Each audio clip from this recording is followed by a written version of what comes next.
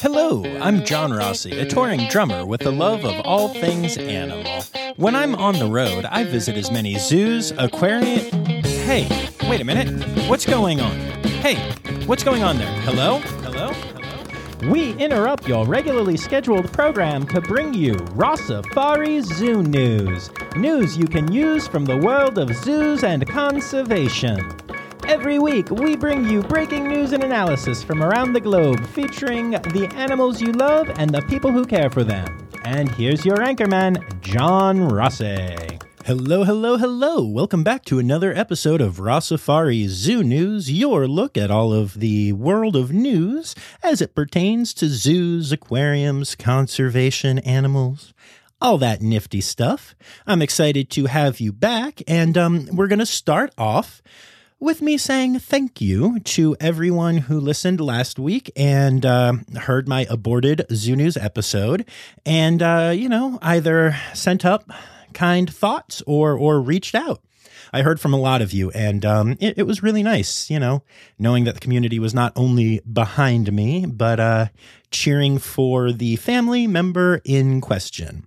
And I can tell you now that, we're on the other side of it, that everything turned out okay. I'm not going to go into a ton of detail, but some amazing doctors did some really incredible work and took care of my grandfather, who is 90 years old and just wildly important to me. And, I know that day is coming, but it wasn't last Friday or Saturday, which for a minute I thought it was going to be. So I'm really grateful that all worked out and that these amazing doctors were able to do amazing things to help my Poppy out. I call him Poppy. I love that man dearly. And so thank you all for your support. It really means a lot to me. All right, so as this episode is going to be released while I am on my road trip back from California and Arizona, all the way back to Pennsylvania, I am recording a lot of this super early.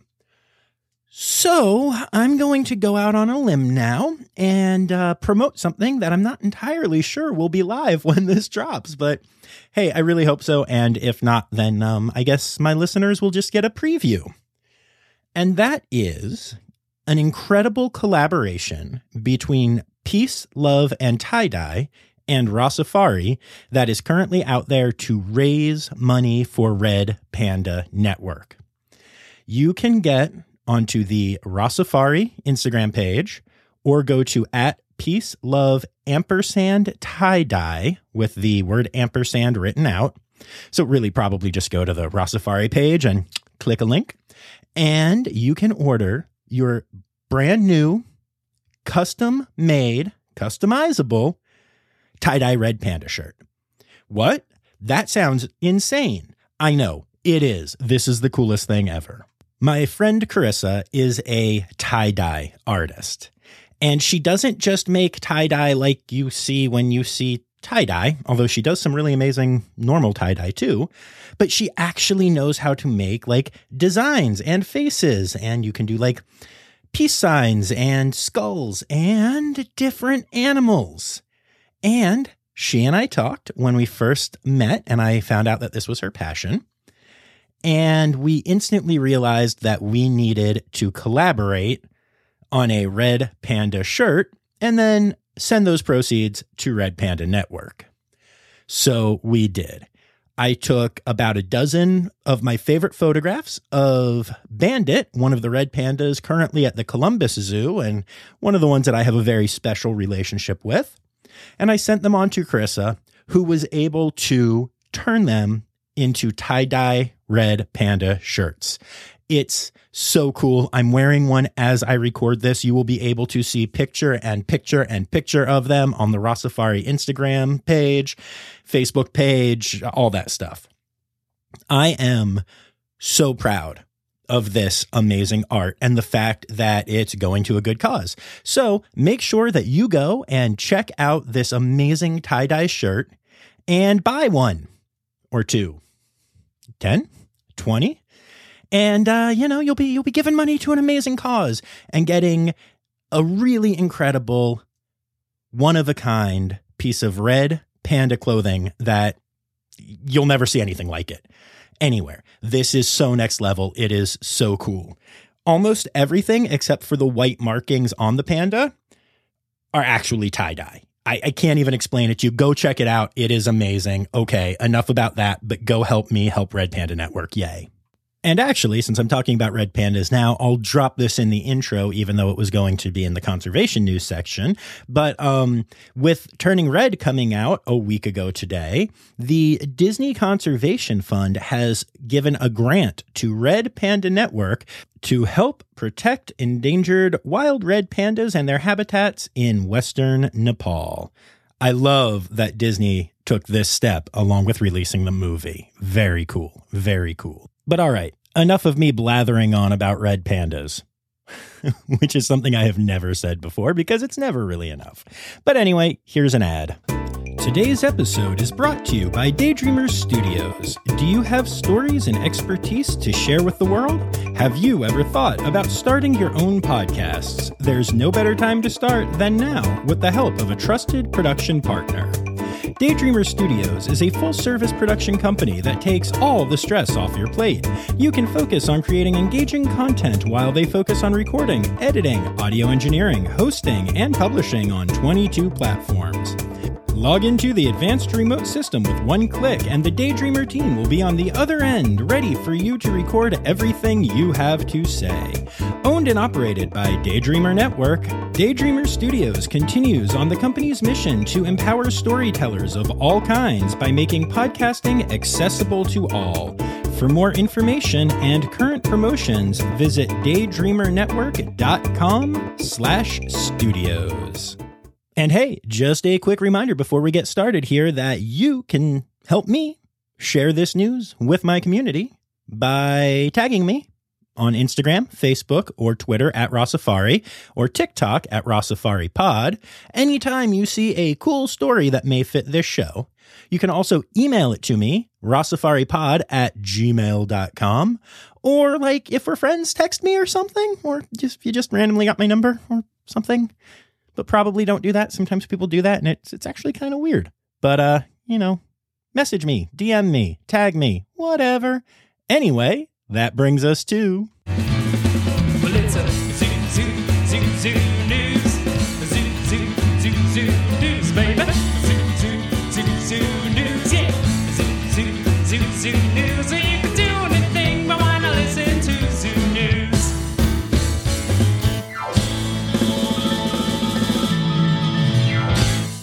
All right, so since I am recording this kind of early, I can't comment too much on the situation in Ukraine since it seems to be developing every day.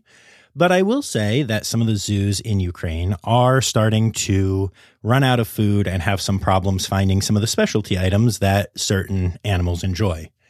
One gorilla in particular really loves yogurt, and they're having a hard time finding yogurt for said gorilla. So, yeah, the situation is not looking great, friends. But again, I'm recording this almost a full week in advance, and I'm just going to hope that things have worked out and that you're listening to this and going, oh, silly John, things are so much better now and all the animals are happy. And back on the home front, the San Diego Zoo has officially opened Wildlife Explorers Base Camp. If you didn't hear last week's episode with Nikki Boyd of Red Panda Network and the San Diego Zoo, shame on you, go listen immediately because it is amazing. And you'll also get to hear my extended preview of the base camp area as I got to go on a tour of it before it opened up. It's a really amazing place, and it's really cool to see that the public seems to be loving it. In fact, Brooke Shields and Shaun White, two celebrities who live in the San Diego area, one of whom is a movie and television star, and one of whom is a snowboarder who also, I guess, does some snowboard commentary and stuff every 4 years for the Winter Olympics, went on opening day and brought their cool celebrity status to the San Diego Zoo to help celebrate this amazing new exhibit. It is the largest single new exhibit that the San Diego Zoo has ever opened at one time, and it is spectacular. I highly recommend checking it out, as well as that episode that I mentioned. Now, y'all know that I love the San Diego Zoo. It is the most amazing zoo, and it is an accredited zoo. And accreditation is not necessarily the only way to tell that a zoo is a good zoo, but it is a darn good way to be able to assume the best about a facility. And sometimes we see the difference when we look at a story like this. 2 people and a camel were killed after a loose camel went on a rampage at a petting zoo in Tennessee. The camel lived at Shirley Farms Petting Zoo. And, for the record, camels are protected contact in the AZA. Even zookeepers can't just go in with them willy-nilly. But apparently this camel got loose at the petting zoo and killed 2 people before the sheriff's office showed up. And when they saw the craziness going on, decided they had no choice but to use their weapons to take out the camel. It's a terrible tragedy and something that could be completely avoided. And, again, I'm not saying that nothing like that ever happens in an AZA facility. We all know stories of times that things like that do happen, but it's usually, I guess the difference is it's usually that, somebody made a bad choice. A member of the public crossing barriers, doing things that they shouldn't have done, and as such, getting to the animals when the animals then decide to, be animals. In this case, the fact that the enclosure for the camels wasn't good enough to keep the camel in created the problem. And so again, that's where, accreditation always looks like a good thing. Again, it's not always the only way to tell, but it sure does help. So highly recommend making sure that the zoos that you're going to are AZA or ZAA accredited, or if you're in other parts of the world, EAZA or, whatever y'all have. And hopefully more zoos will continue to get accredited to try to avoid tragedies like this. I hope that we can learn as a community when tragedy strikes. Al Bustan Zoological Center in United Arab Emirates has announced a very special birth, a leucistic okapi. The okapi is named Mzimu, which is Swahili for spirit or ghost. This is the first leucistic okapi on record, and it's really cool to see. There's a lack of pigmentation in the hair and skin, giving Mzimu his rare white-gray appearance, but because it's like a white-gray appearance, you can still see the pure white stripes that make the okapi so unique looking. It is really beautiful and a sight to behold. And you can behold it by going to @Joel Sartore, JoelSartore, on Instagram. He's the photographer who's doing the Nat Geo photo arc, a incredible project. If you don't know about it, go check him out and learn about it. It's amazing. And he was able to get some video of this perfect little creature. And you can go check it out on his Instagram. Enjoy. So one of the things that I find really interesting in talking to a lot of zoo and aquarium fans is that there are a lot of people who believe that good zoos do good work and that animals thrive in captivity, who still struggle with the concept of certain animals, such as elephants, dolphins, belugas, stuff like that, being in captivity. And I get it. I have sometimes felt the same way and wondered things myself. I think it's important for us all to constantly examine what we know and what we see and make sure that the industry is doing the right thing. Which is why it's so cool that the AZA has recently released findings from a 2-year study into cetacean welfare. The AZA teamed up with a bunch of facilities, including University of California, Irvine, Portland State University, and University of Florida College of Veterinary Medicine, which is important to note because none of those are AZA facilities. And they also teamed up with the Chicago Zoological Society, which not only manages the Brookfield Zoo right outside of Chicago, but also runs Sarasota Dolphin Research Program, which we've had on the podcast, and which studies wild cetaceans, dolphins in that case. So, they really care about the health of these animals, not just in captivity, but in the wild. They led a study which included 43 accredited organizations in 7 countries. And they collected data from 216 common and Indo-Pacific bottlenose dolphins, 13 beluga whales, and 8 Pacific white-sided dolphins. The findings were probably not surprising to people who are okay with dolphins and other cetaceans in captivity, but I want to share some of them with you. Perhaps the most interesting thing that the study showed was that habitat size is not a strong indication of cetaceans thriving, but instead the management style and enrichment given to them far outweighs the importance of the size of the habitat. Not to anthropomorphize here, but the comparison made is, well, if you're a human, would you rather be in a small, cozy house with a bunch of stuff to do or in a huge, empty house? Obviously, most people would choose letter A, and it turns out that so would most dolphins. The study was also able to put together a bunch of ways to track the health, both physical and mental, of cetaceans in captivity, including by checking cortisol levels and, researching their poop for stuff because, of course, poop matters, as well as their blood when they do blood draws and stuff like that. We learned a ton from this 2-year study. And of course, for cynics saying that even though a lot of the facilities involved are not AZA specific, the fact that the AZA is the one that led this study, that, there might be some questions of the validity of it. The study has been peer reviewed in the journal PLOS One through non-AZA peers. So it looks like the science is sound. And at the end of the day, we've learned a ton about what enrichment makes the lives of cetaceans better. We've learned that you really don't have to worry about habitat size within reason. Again, if you've ever been to a facility that maybe isn't the best facility, if you've ever been to a non-accredited place where there are belugas in, little fish tanks, it feels like that. Yeah, that's a problem. And I've encountered some of that in my day and I don't love it. But if you're going to a place like Shed or like the Georgia Aquarium or something like that, and you're seeing cetaceans and you're worried about the habitat size, you really don't have to.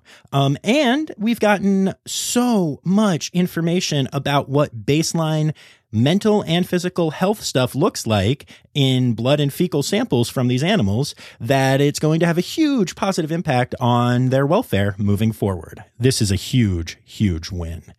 Yay. And finally this week, 2 bits of news out of Columbus. Columbus Zoo, Columbus, Ohio. We like it there.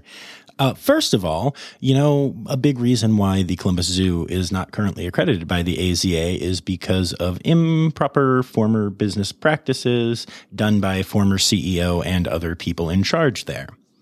Well, the board of directors of the Columbus Zoo and Aquarium actually sued former CEO Thomas Stolf, and they have now settled, with Stolf agreeing to repay $400,000, which he received inappropriately. So yeah, that money will actually be going back to the Columbus Zoo, which I think is pretty darn cool. And one other bit of info out of Columbus. I don't believe this has been announced yet. I haven't seen anything, but I know people who know people. And let's see, I'm recording this on Monday, March 14th, and it'll be out on Friday, March 18th. And next week, the week after that, the Columbus Zoo will be having its accreditation review with the ZAA. So the odds are that they will soon be an accredited facility again, this time with the ZAA. Now, you may wonder what that means for their AZA accreditation when they try and get it back again next year, and the answer is nothing. There are actually zoos that are accredited by both, and Columbus will probably, I'm assuming here, be one of those. I'm pretty glad that they took this step and that they're going to remain an accredited facility while they wait for the AZA to reaccredit them. And now... Conservation! Conservation! News time! Oh yeah! You may remember that koalas were recently declared endangered by the Australian government. Well, it turns out that's not the only animal down under that is being added to that list. Gang cockatoos and swift parrots are also now officially labeled as endangered in Australia. Yes, that's right. There's a bird called the gang cockatoo, which is a name that could only really exist in Australia. I did a story a few months ago about the fact that Burmese pythons have absolutely had an explosion of their population in South Florida. Now, for those of you who don't know this, Burma is not in South Florida, and therefore that makes these pythons an invasive species. But they have had a huge population growth, probably stemming from people getting them as small pets and then releasing them when they get huge, and it's causing a real problem for the Everglades. However, conservationists are now saying that the Everglades are fighting back. Bobcats and other Florida wildlife are starting to feed on the eggs of pythons in the Everglades.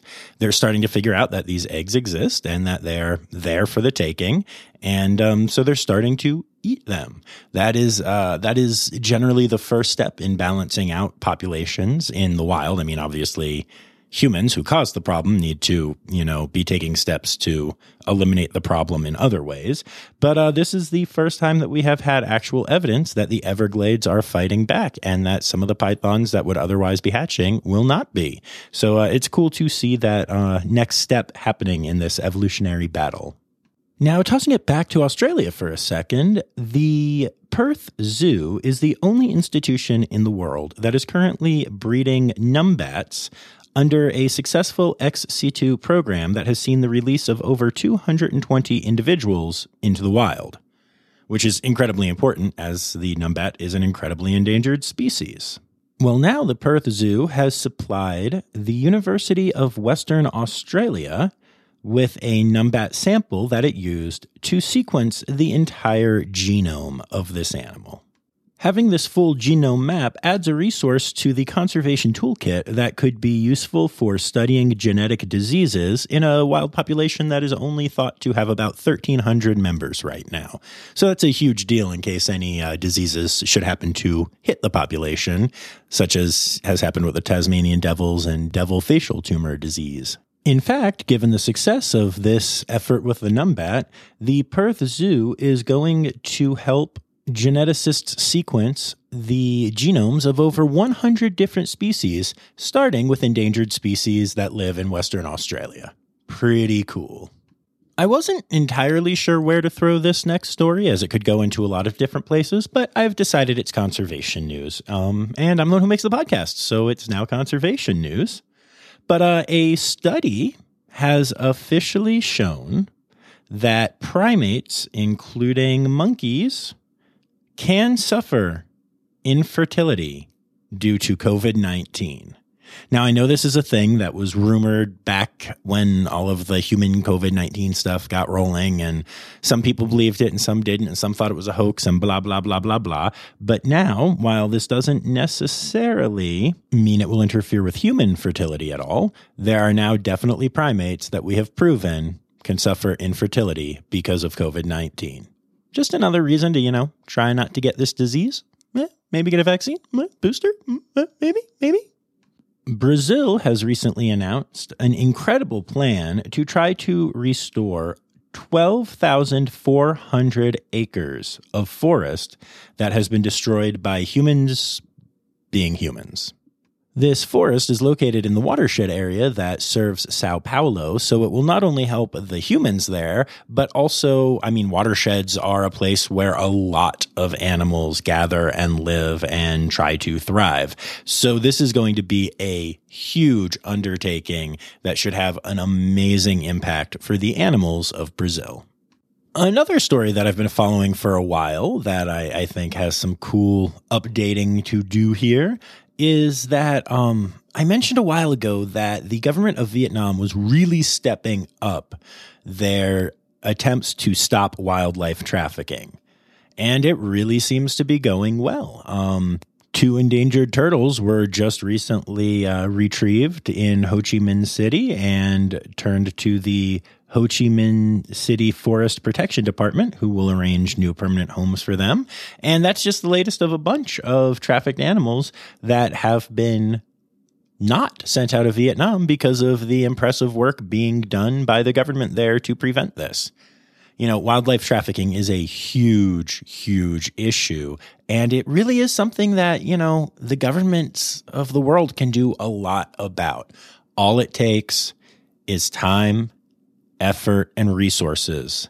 And governments, they've got the resources. They might spend them on other things, but they've got them. But that's where we all come into play, because if citizens let it be known that this stuff matters to us, there is a much better chance that the government will respond and take steps to protect the environment.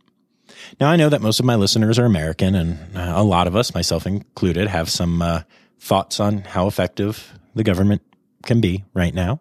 And I get it, and I'm not going to turn this into a political podcast, but we still need to be doing what we can. And, you know, the recent stories coming out of Ho Chi Minh City prove that sometimes it really works. And here's another story in that same vein that I really like. On February 24th, the president of the Republic of Panama signed the Rights of Nature law entitled, and I apologize if I mispronounce this, que reconoce los derechos de la naturaleza y las obligaciones del Estado relacionadas con estos derechos. Obviously, that is not in English. But the first article of the law states that nature is a subject of rights, and the state and people have the obligation to protect and respect these rights. By establishing these rights of nature in Panama, some of the things that have been recognized include nature's right to exist, persist, and regenerate her vital cycles, amongst other things. This is basically an overarching law that is going to protect a lot of nature in Panama. And this was a 2-year process involving proposing the law, drafting it, revising it, debating it, opening up to the public, and eventually getting it passed. This stuff can work, y'all. And while we're talking about good news and conservation news, which isn't something that always happens, I have to tell you that after years of declines in the population of monarch butterflies in California, they have made a huge comeback. In 2020, scientists counted less than 2,000 monarch butterflies in California. In 2021, they counted 247,000. As of now, no one knows what exactly caused this huge boom, but I'll take it, y'all. And, you know, this is another one of those things where a lot of people get involved in butterfly conservation in their local area. They plant milkweed, they create microhabitats, they agree to kind of rewild a part of their yard, meaning maybe don't, you know, cut the grass and let things get a little growy and wild back there, and just in a part of it even. And all of that stuff can have a huge impact on local native species. And my guess is that is at least, you know, somewhat responsible for what has happened to the monarch butterflies. This is awesome news. And finally, for this week's conservation news segment, we have recently found out, like I had anything to do with this. Nope. But scientists at the University of Aberdeen have recently found out that measuring the body width captured in aerial images of dolphins can establish which dolphins are pregnant. In other words, we can now use drones as dolphin pregnancy tests to see what's going on out there in the wild, which dolphins need extra protection, which dolphins may be calving, and we can also use the data to learn more about, you know, wild dolphin moms and pregnant dolphins and their behaviors and what they do differently. This is awesome, awesome news. This was a good week for conservation news. Usually it all makes me sad. And that brings us to a very special news segment just for this week that I can't actually add music to or even sing this correctly because of legal reasons, but we're calling it na na na na na na na na na na na na na na Bat News. That's right, y'all. I have not one, not two, but 3 stories about bats to share with y'all. First of all, zoologists have discovered a rare threatened bat along the Norris Reservoir that has not been seen for years in its home location in East Tennessee. The northern long-eared bat has not been seen in that area for a long time, and many people believed that they no longer live there at all. However, scientists have recently found some, which is pretty awesome because just in the last 12 years, this population in Tennessee has declined by more than 98%. Now, this is one of those bat species that is being threatened by white nose syndrome, something that you heard about back in the first season, and, is a major problem facing bats in North America right now. It's always nice to just not have to say it's because of humans. But anyway, the return, or I guess I should say the rediscovery of this bat species in East Tennessee is a huge milestone for the species. It's really exciting. It's a good time to be a bat, man. Now, back in my home state of Pennsylvania, where I have not been in over 2 months, and man, I miss it, a study is being done by the Pennsylvania Game Commission into bat migration. And the study showed that one small bat traveled 418 miles, a record for the species as far as, what we know, in a straight line to end up hibernating in a cave in Kentucky. The species of bat is known as the Indiana bat, and it was actually one of the 14 mammal species on the first ever official U.S. endangered species list way back in 1966. Obviously, they're still around, and we're still studying them and trying to learn more about the species, and this study in Pennsylvania is helping with that. But it's crazy to know that this one bat, which we're not talking a big bat, by the way. This is a bat that weighs roughly the size of a couple sheets of paper, maybe some paper clips, according to the article that I read.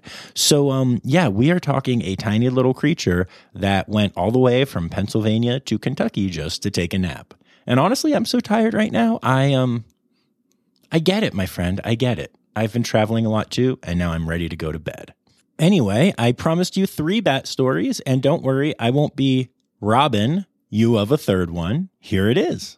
Some idiot in Austin, Texas decided to release a live bat into a movie theater that was playing The Batman, the most recent movie about Batman. The theater paused the movie, but after realizing there was nothing they could do about it, told people that they were going to continue and that they could either leave with a full refund or continue to watch the movie. And most people decided to stay and hang out with the bat, which I think is pretty cool. That's definitely what I would have done. I guess that's one strategy that DC can use to get more rabid fans like Marvel. Boo. Anyway, on to... It's time for other news. It's time for other news. Hey, now, right now, it's time. It's time for other news.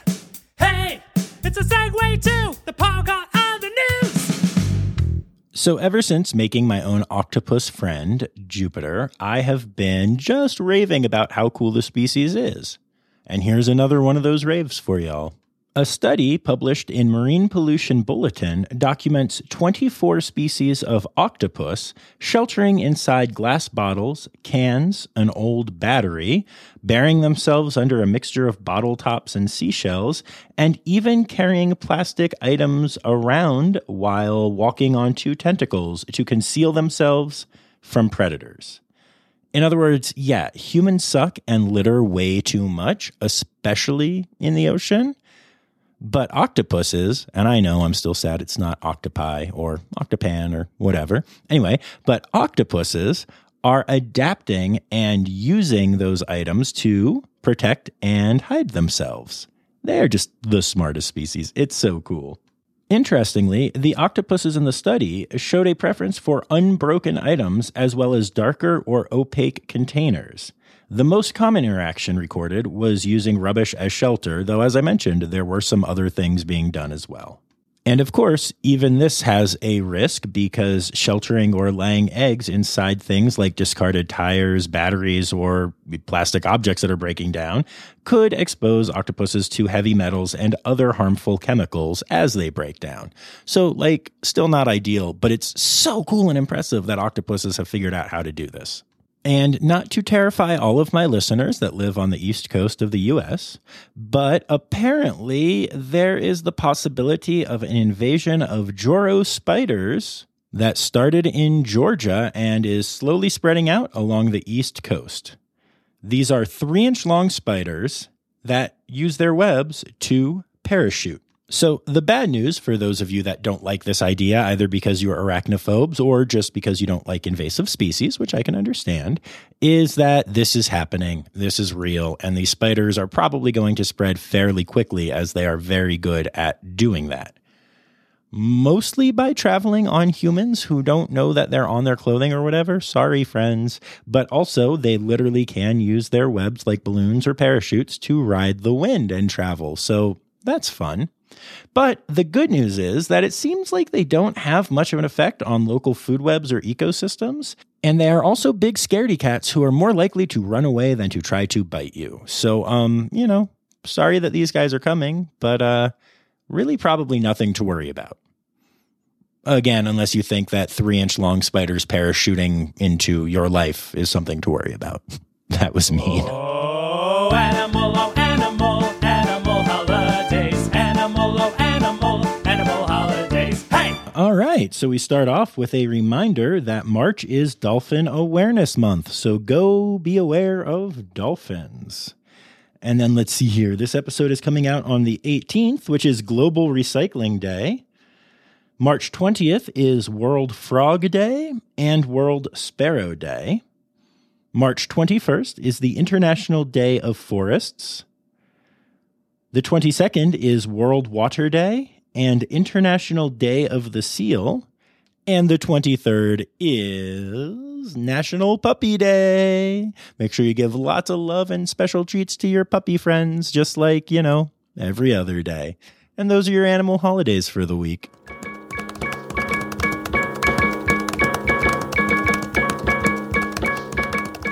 And there you have it, folks. Another week of Rossafari Zoo news is in the books.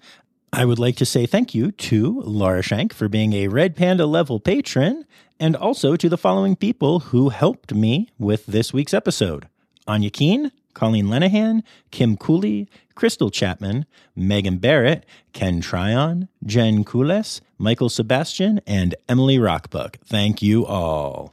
Remember that you can tag me in stories or send them to me, and then you get your name read right there, and it'll be fun. And sometimes I'll even pronounce it right. Not often, but sometimes. And remember, friends, the words Newsy credits backwards are Steiderk Yiswen. The Rossafari podcast is produced, hosted, and engineered by John Rossi. Editing and fact-checking by John and Dr. Zoe Vesley Gross. Our theme song is Sevens by Nathan Burke, performed by Nathan and John. Interrupting John theme and additional voices by Taylor Isaac Gray. You can reach John directly on Instagram and Facebook at Rossafari or by email at rossafaripod@gmail.com. Rossafari is part of the Daydreamer Media Network.